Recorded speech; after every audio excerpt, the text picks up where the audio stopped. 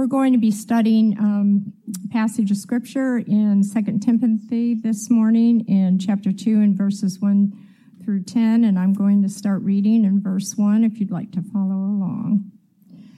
You therefore, my son, be strong in the grace that is in Christ Jesus, and the things which you have heard from me in the presence of many witnesses, these entrust to faithful men who will be able to teach others also. Suffer hardship with me as a good soldier of Christ Jesus. No soldier in active service entangles himself in the affairs of everyday life, so that he may please the one who has enlisted him as a soldier. And if anyone competes as an athlete, he does not win the prize unless he competes according to the rules. The hard-working farmer ought to be the first to receive his share of the crops. Consider what I say, for the Lord will give you understanding in everything. Remember Jesus Christ, risen from the dead, descendant of David, according to my gospel, for which I suffer hardship, even to imprisonment as a criminal. But the word of God is not imprisoned.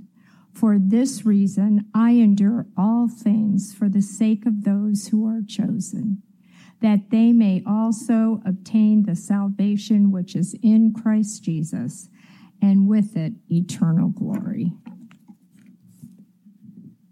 In the movie, now you're waiting for what the movie is, right? What's it going to be? It's not going to be Rudy.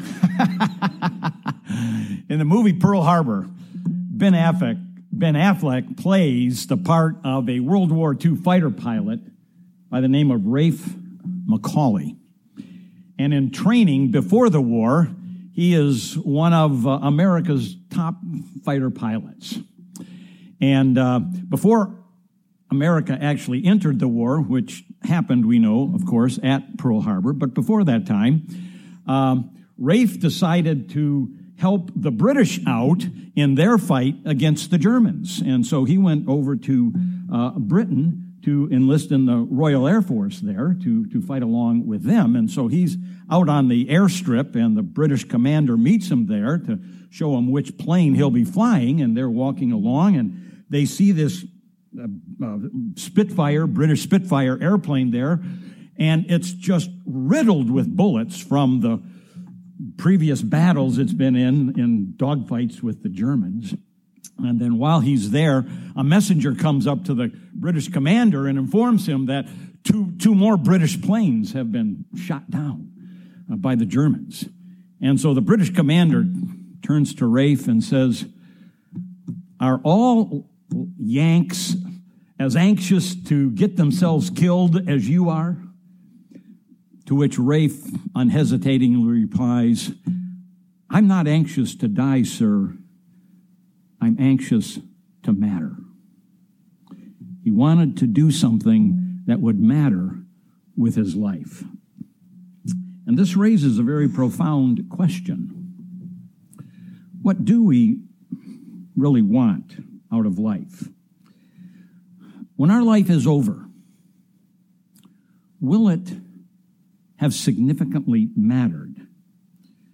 Do you want to just, live your life and have a good time, succeed and prosper? Or do you really want to make a difference in life, a difference not only in this life, but a difference that could last for eternity? What greater legacy could be for anyone to make a difference in people's lives that would endure throughout eternity? To be part in some way of proclaiming the gospel of Christ and encouraging people in their walk with Christ. This is what will endure for eternity.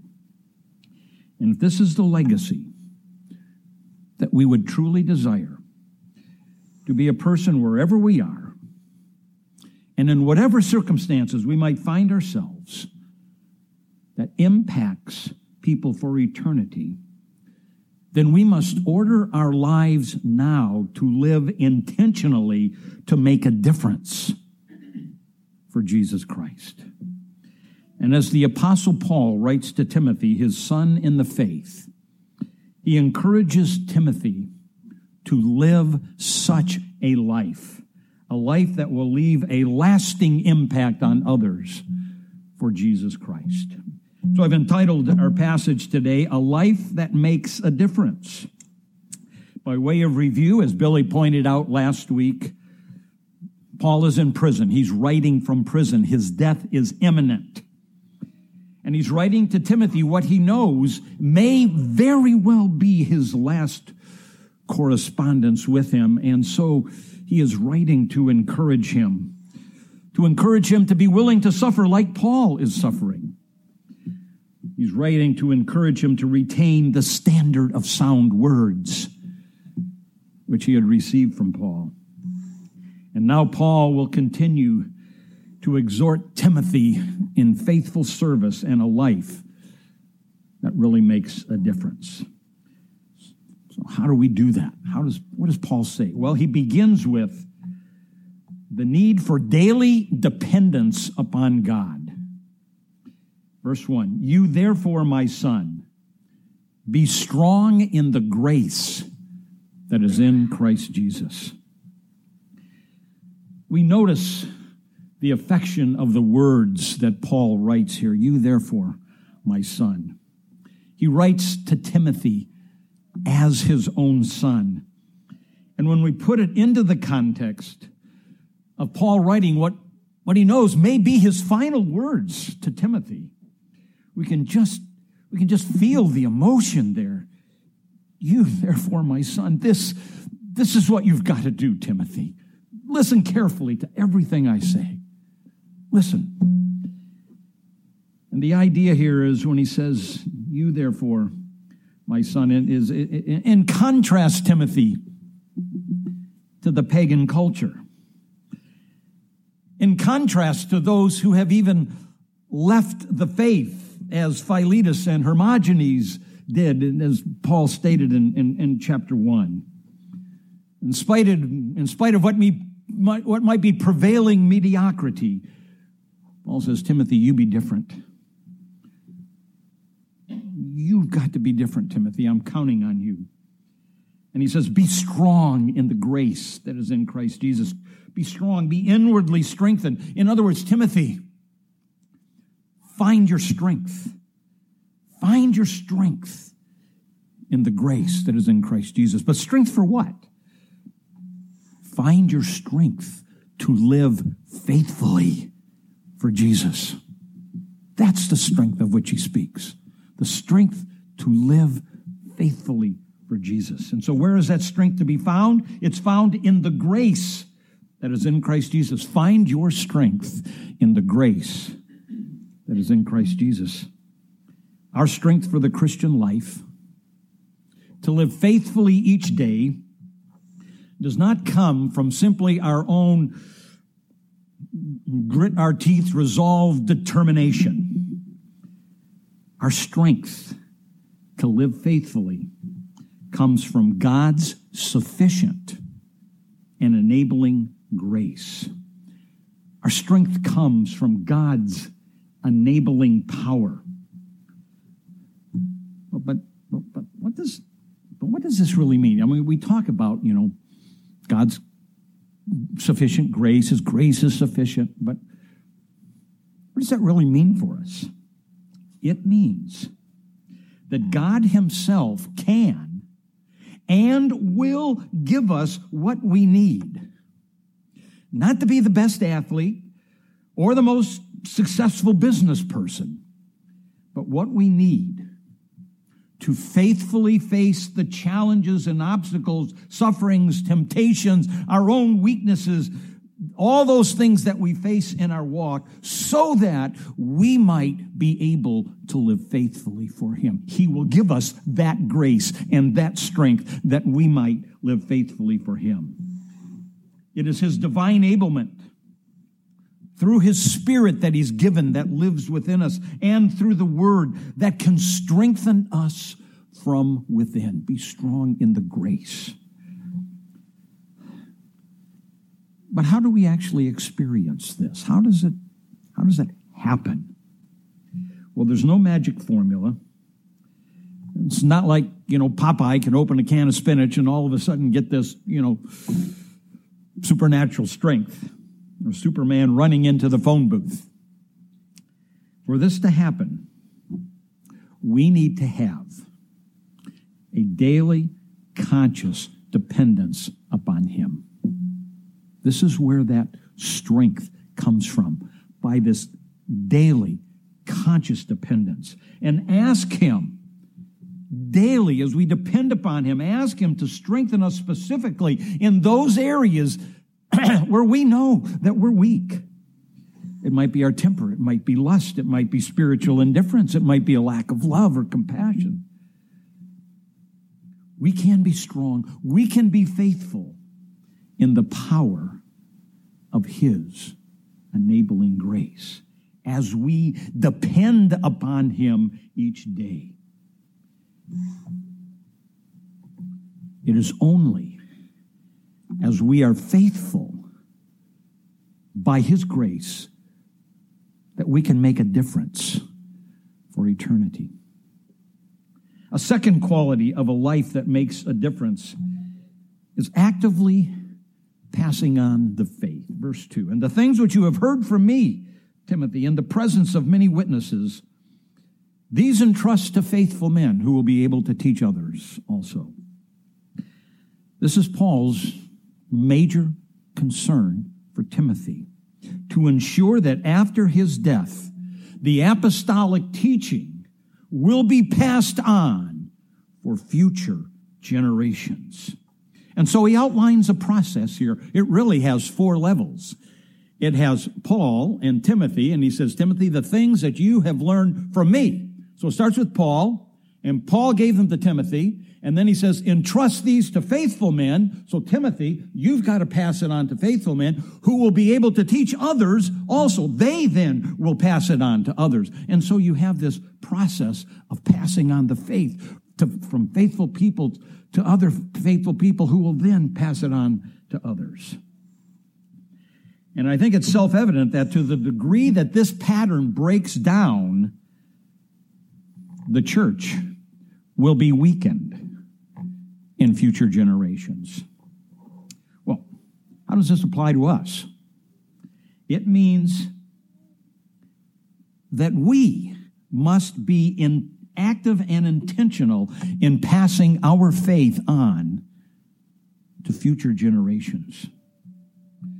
Whether it be through our church and the ministries of our church, whether it be through elders, deacons, or the children's ministry, whether it be through various kinds of Bible studies in the church or in the community.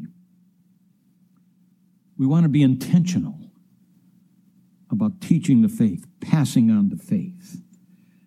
And we must be doing this in our families, conscientiously, intentionally, passing on our faith to our children and our grandchildren. Far too often, the environment in the home is a passive environment. And the matters of learning the faith are left to others to do it. I'm not suggesting that we have to have catechism classes, in our home. But we need to be conscientiously and actively teaching the word and passing on the faith. That will make a difference, a lasting difference. A third way to live a life that makes a difference for Jesus, we must be people of single-minded dedication. Verses 3 and 4. Suffer hardship with me as a good soldier of Christ Jesus. No soldier in active service entangles himself in the affairs of everyday life so that he may please the one who enlisted him as a soldier. Paul now uses the imagery of a soldier to describe a faithful servant. In his mind, there are many parallels between what is expected of a Roman soldier and what is expected of a follower or a soldier of Jesus Christ. And of chief importance, a good soldier must be willing to suffer hardship. This goes back to what he said in chapter 1 and verse 8. Don't be ashamed of the gospel. Join with me in suffering, he said. But he speaks here of enduring, of not only enduring the hardship of battles, but he also talks about something else,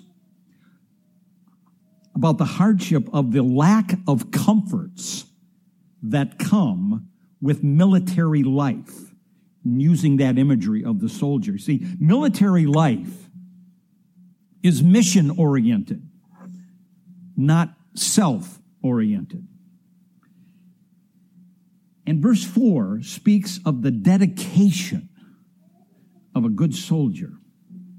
No soldier in active service entangles himself in the affairs of everyday life. The idea is this, that a soldier has to make a choice. By virtue of being a soldier, he has limited his involvement in civilian life. He does this to please the one who enlisted him, his commanding officer, if you will. And so it becomes necessary for the soldier to intentionally disengage from certain activities that he or she might devote himself or herself more fully to their responsibilities as a good soldier. Because a good soldier is mission-oriented and directed-oriented. And he's mission-oriented and directed, And anything that takes away from that,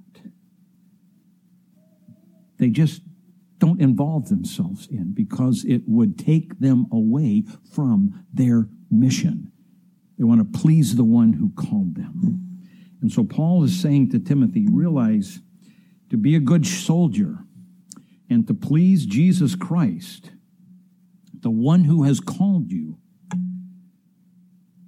there may be things that might be fine for others to do, but for you to do them, it would entangle you from your calling, take you away, entangle you and take you away from your calling and service to Jesus.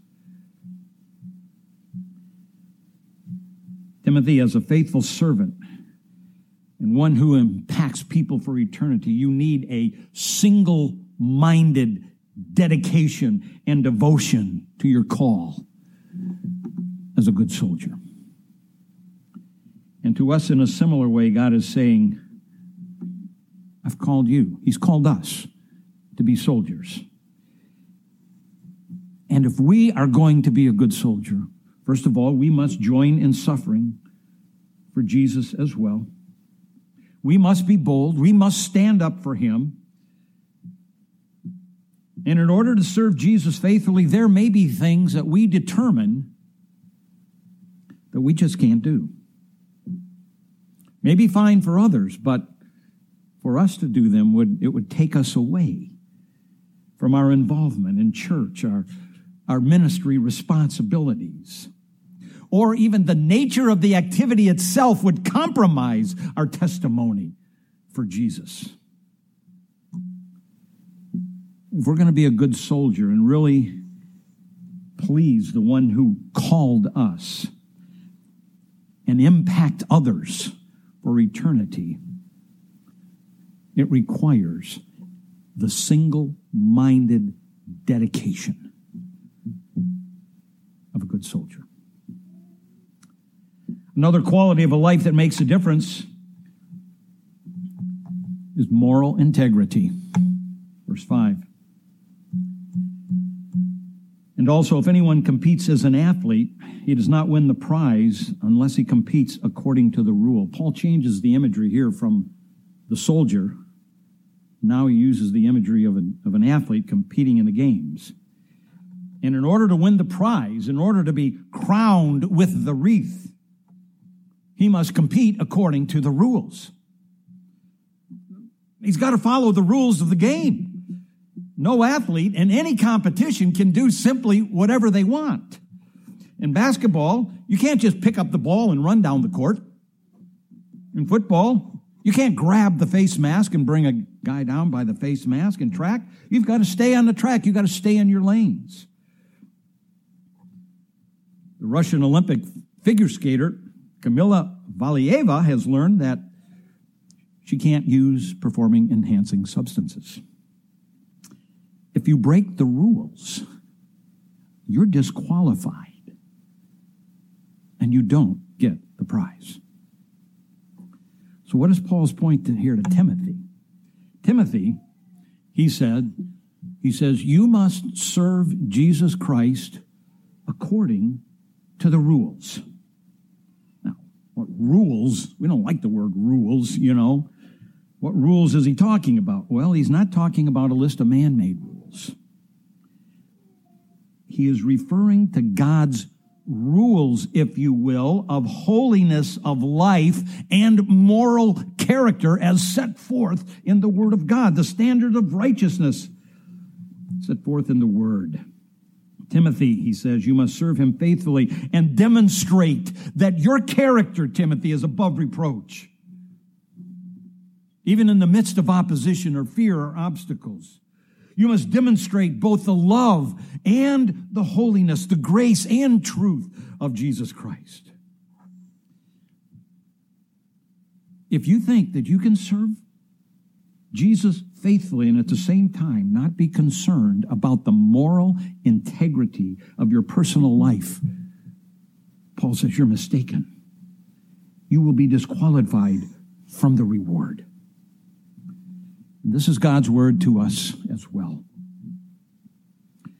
If we want to impact others for eternity and receive the reward when we stand before Christ, we must live now with moral integrity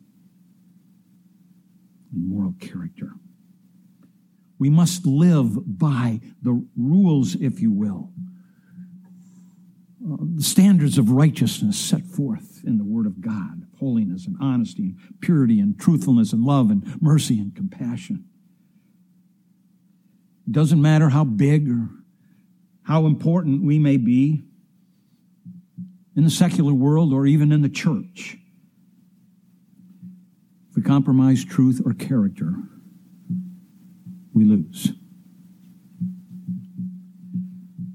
Think of the lasting impact of Billy Graham, whose character was above reproach right until his final breath. Contrast that to Ravi Zacharias, whose lasting impact has been decimated because of his moral failure. If we want to impact people for eternity, we've got to be people of moral integrity. Still another quality of life that makes a difference is routine faithfulness. A hardworking farmer ought to be the first to receive his share of the crops. Paul changes the imagery yet again. The emphasis here is upon the farmer. You had the soldier, then you had the athlete. Well, now it's the farmer. The emphasis here is upon the farmer who works tirelessly, the hard-working farmer. He works tirelessly. He works diligently. He works faithfully, just doing the things that need to get done day after day, week after week, plowing, weeding, planting, sowing, harvesting. And if he does so, he will certainly share in the crop of the harvest. He will receive his reward for his routine faithfulness. The point is, the Christian life's not a sprint. It's a long-distance run. And we must continually work hard, like a farmer. It's not glamorous. It's not always exciting. But the tireless work is what gains the reward and is required of a faithful servant. And wherever it is, and however it is that you serve Jesus Christ, as a mother, a father, a young life leader, a Sunday school teacher, adult teacher, music ministry, what makes the difference in the long run is the routine faithfulness and tireless effort that is put forth. This is what it takes to impact people for eternity. And this is what leads to the joy of the reward. Think about the people in your life that have had the biggest impact on you for Jesus Christ. More than likely, it is the people who have been there for the long haul. You know, there's nothing wrong with Christian concerts. You know, they're great. They're wonderful. You know, Third Day, Chris Tomlin, you know, these people. And this is nothing negative about that at all. But it's not usually the concert that impacts our life for the long run. It's the weekly singing of the worship songs and hymns that ground us in the faith and give us hope that we sing together each week. And it's the routine faithfulness of Nate and Tracy and the worship team to plan and prepare the music for us to sing. That is what makes the difference for us. And that is what will impact us for eternity. We need to be this kind of person.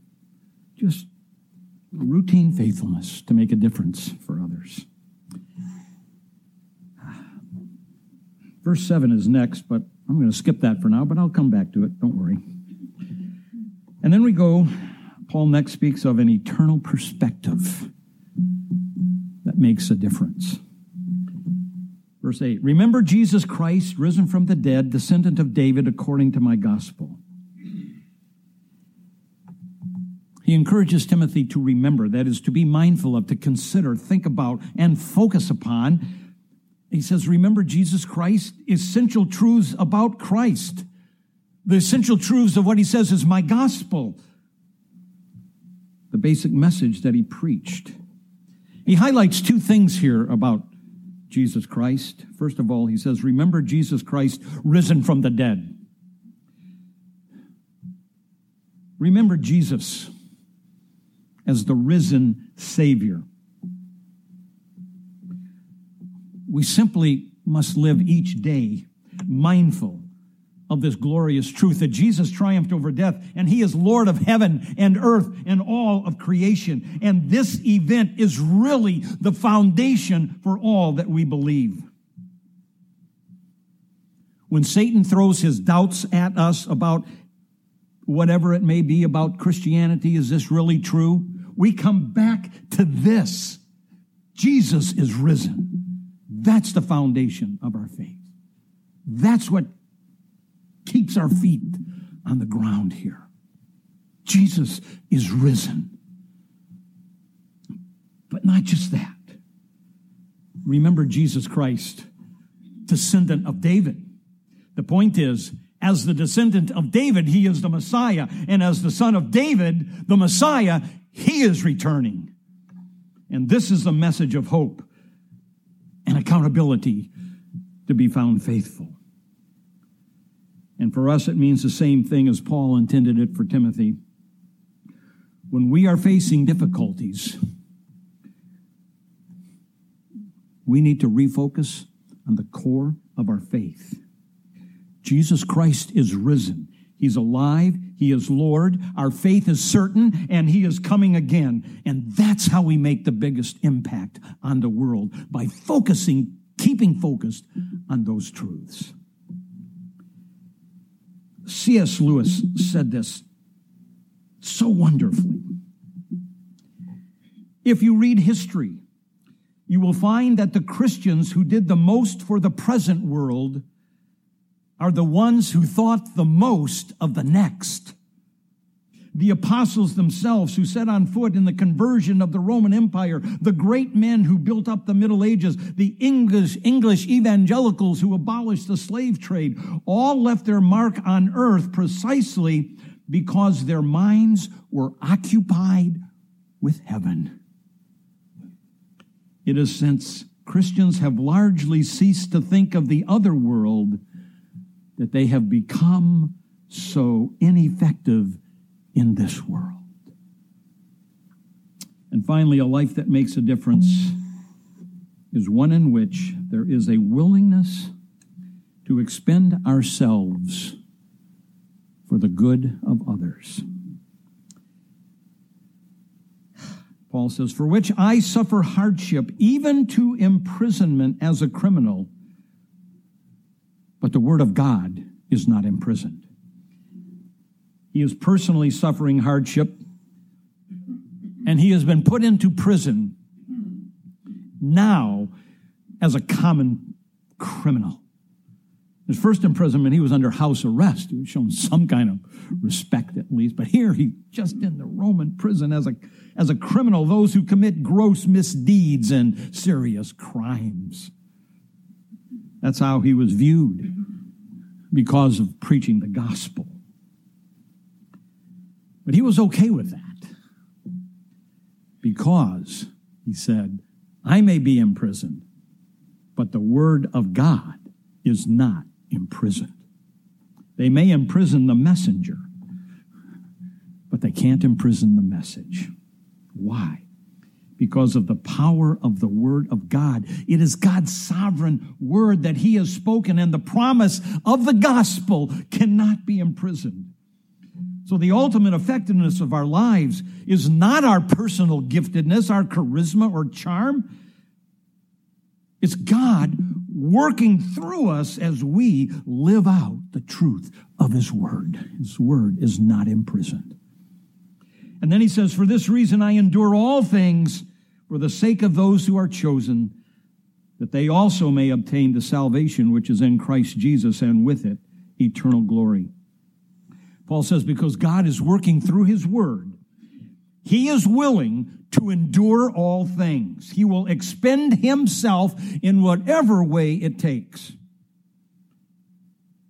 that will in any way benefit those whom God has now chosen to be his people in the world, that they might obtain salvation now and in the fullness of salvation with eternal glory. A life that makes a difference doesn't give up because of obstacles, even suffering, but is willing to suffer for the gospel and the good of others. Let's try to put this all together. When we believe in Jesus Christ as our Savior, we are called to follow him.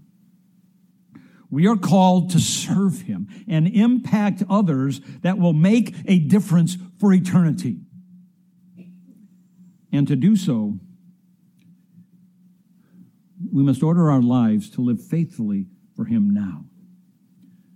This is kind of a long list of things, 7 different things that we've actually seen from our passage today, but don't get overwhelmed by the number.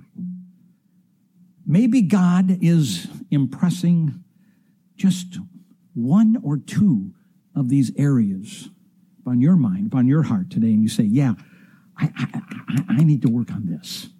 Let's go through them quickly. A daily dependence upon God. This is a daily conscious dependence that we have upon him to ask him to strengthen us, to find strength in the grace that is in Christ Jesus. We ask him to strengthen us specifically in the areas where we know we are weak.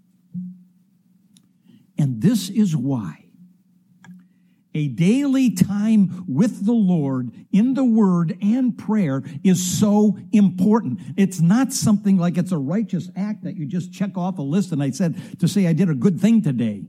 I spent 5 minutes with the Lord. That's not the point of it. The point is spend that time with him in the Word and in prayer and ask him, ask him for his strength in the areas that we need him the most. It's a conscious dependence upon him to be strong in the grace that is in Christ Jesus. Secondly, we got to be actively passing on the faith.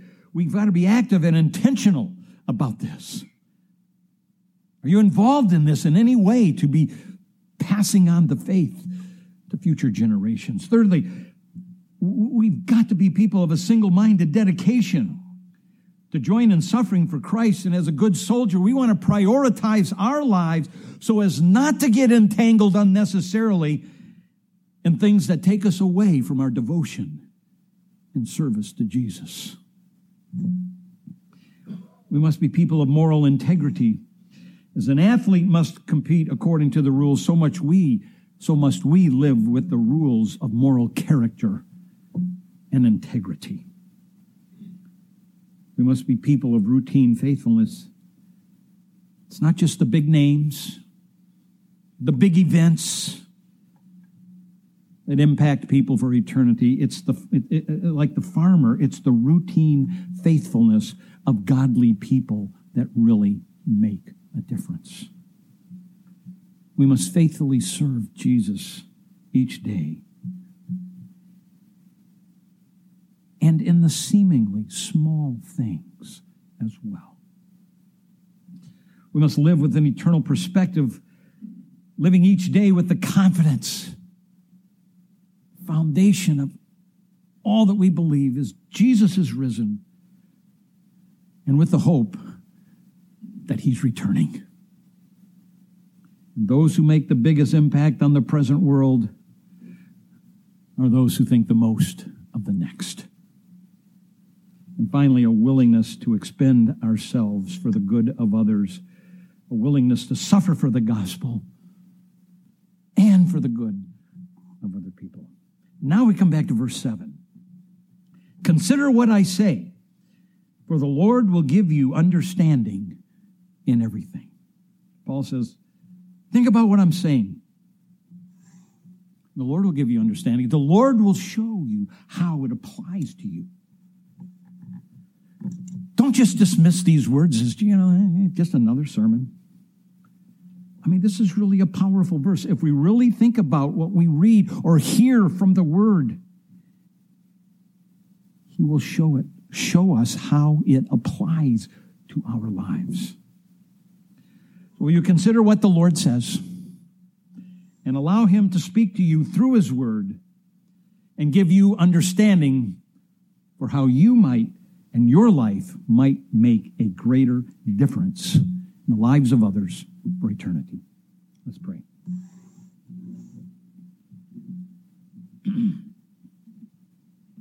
Thank you again, Lord, for your word. And we do pray, Father, that the Spirit of God would open our eyes to see, open our ears to hear, and open our hearts to receive all that you would say to us today, all that you would have for us today. That we would consider what you have said to us so that you will give us understanding in everything and show us how it applies to us and what changes we may need to make. Lord, give us a greater vision for our lives than simply temporal success, but to live with that vision of making a difference in people's lives that will last for eternity. May this be our desire. And may you show us through your word today how we might more effectively live for you, how we might live for you more faithfully. In Jesus' name, amen.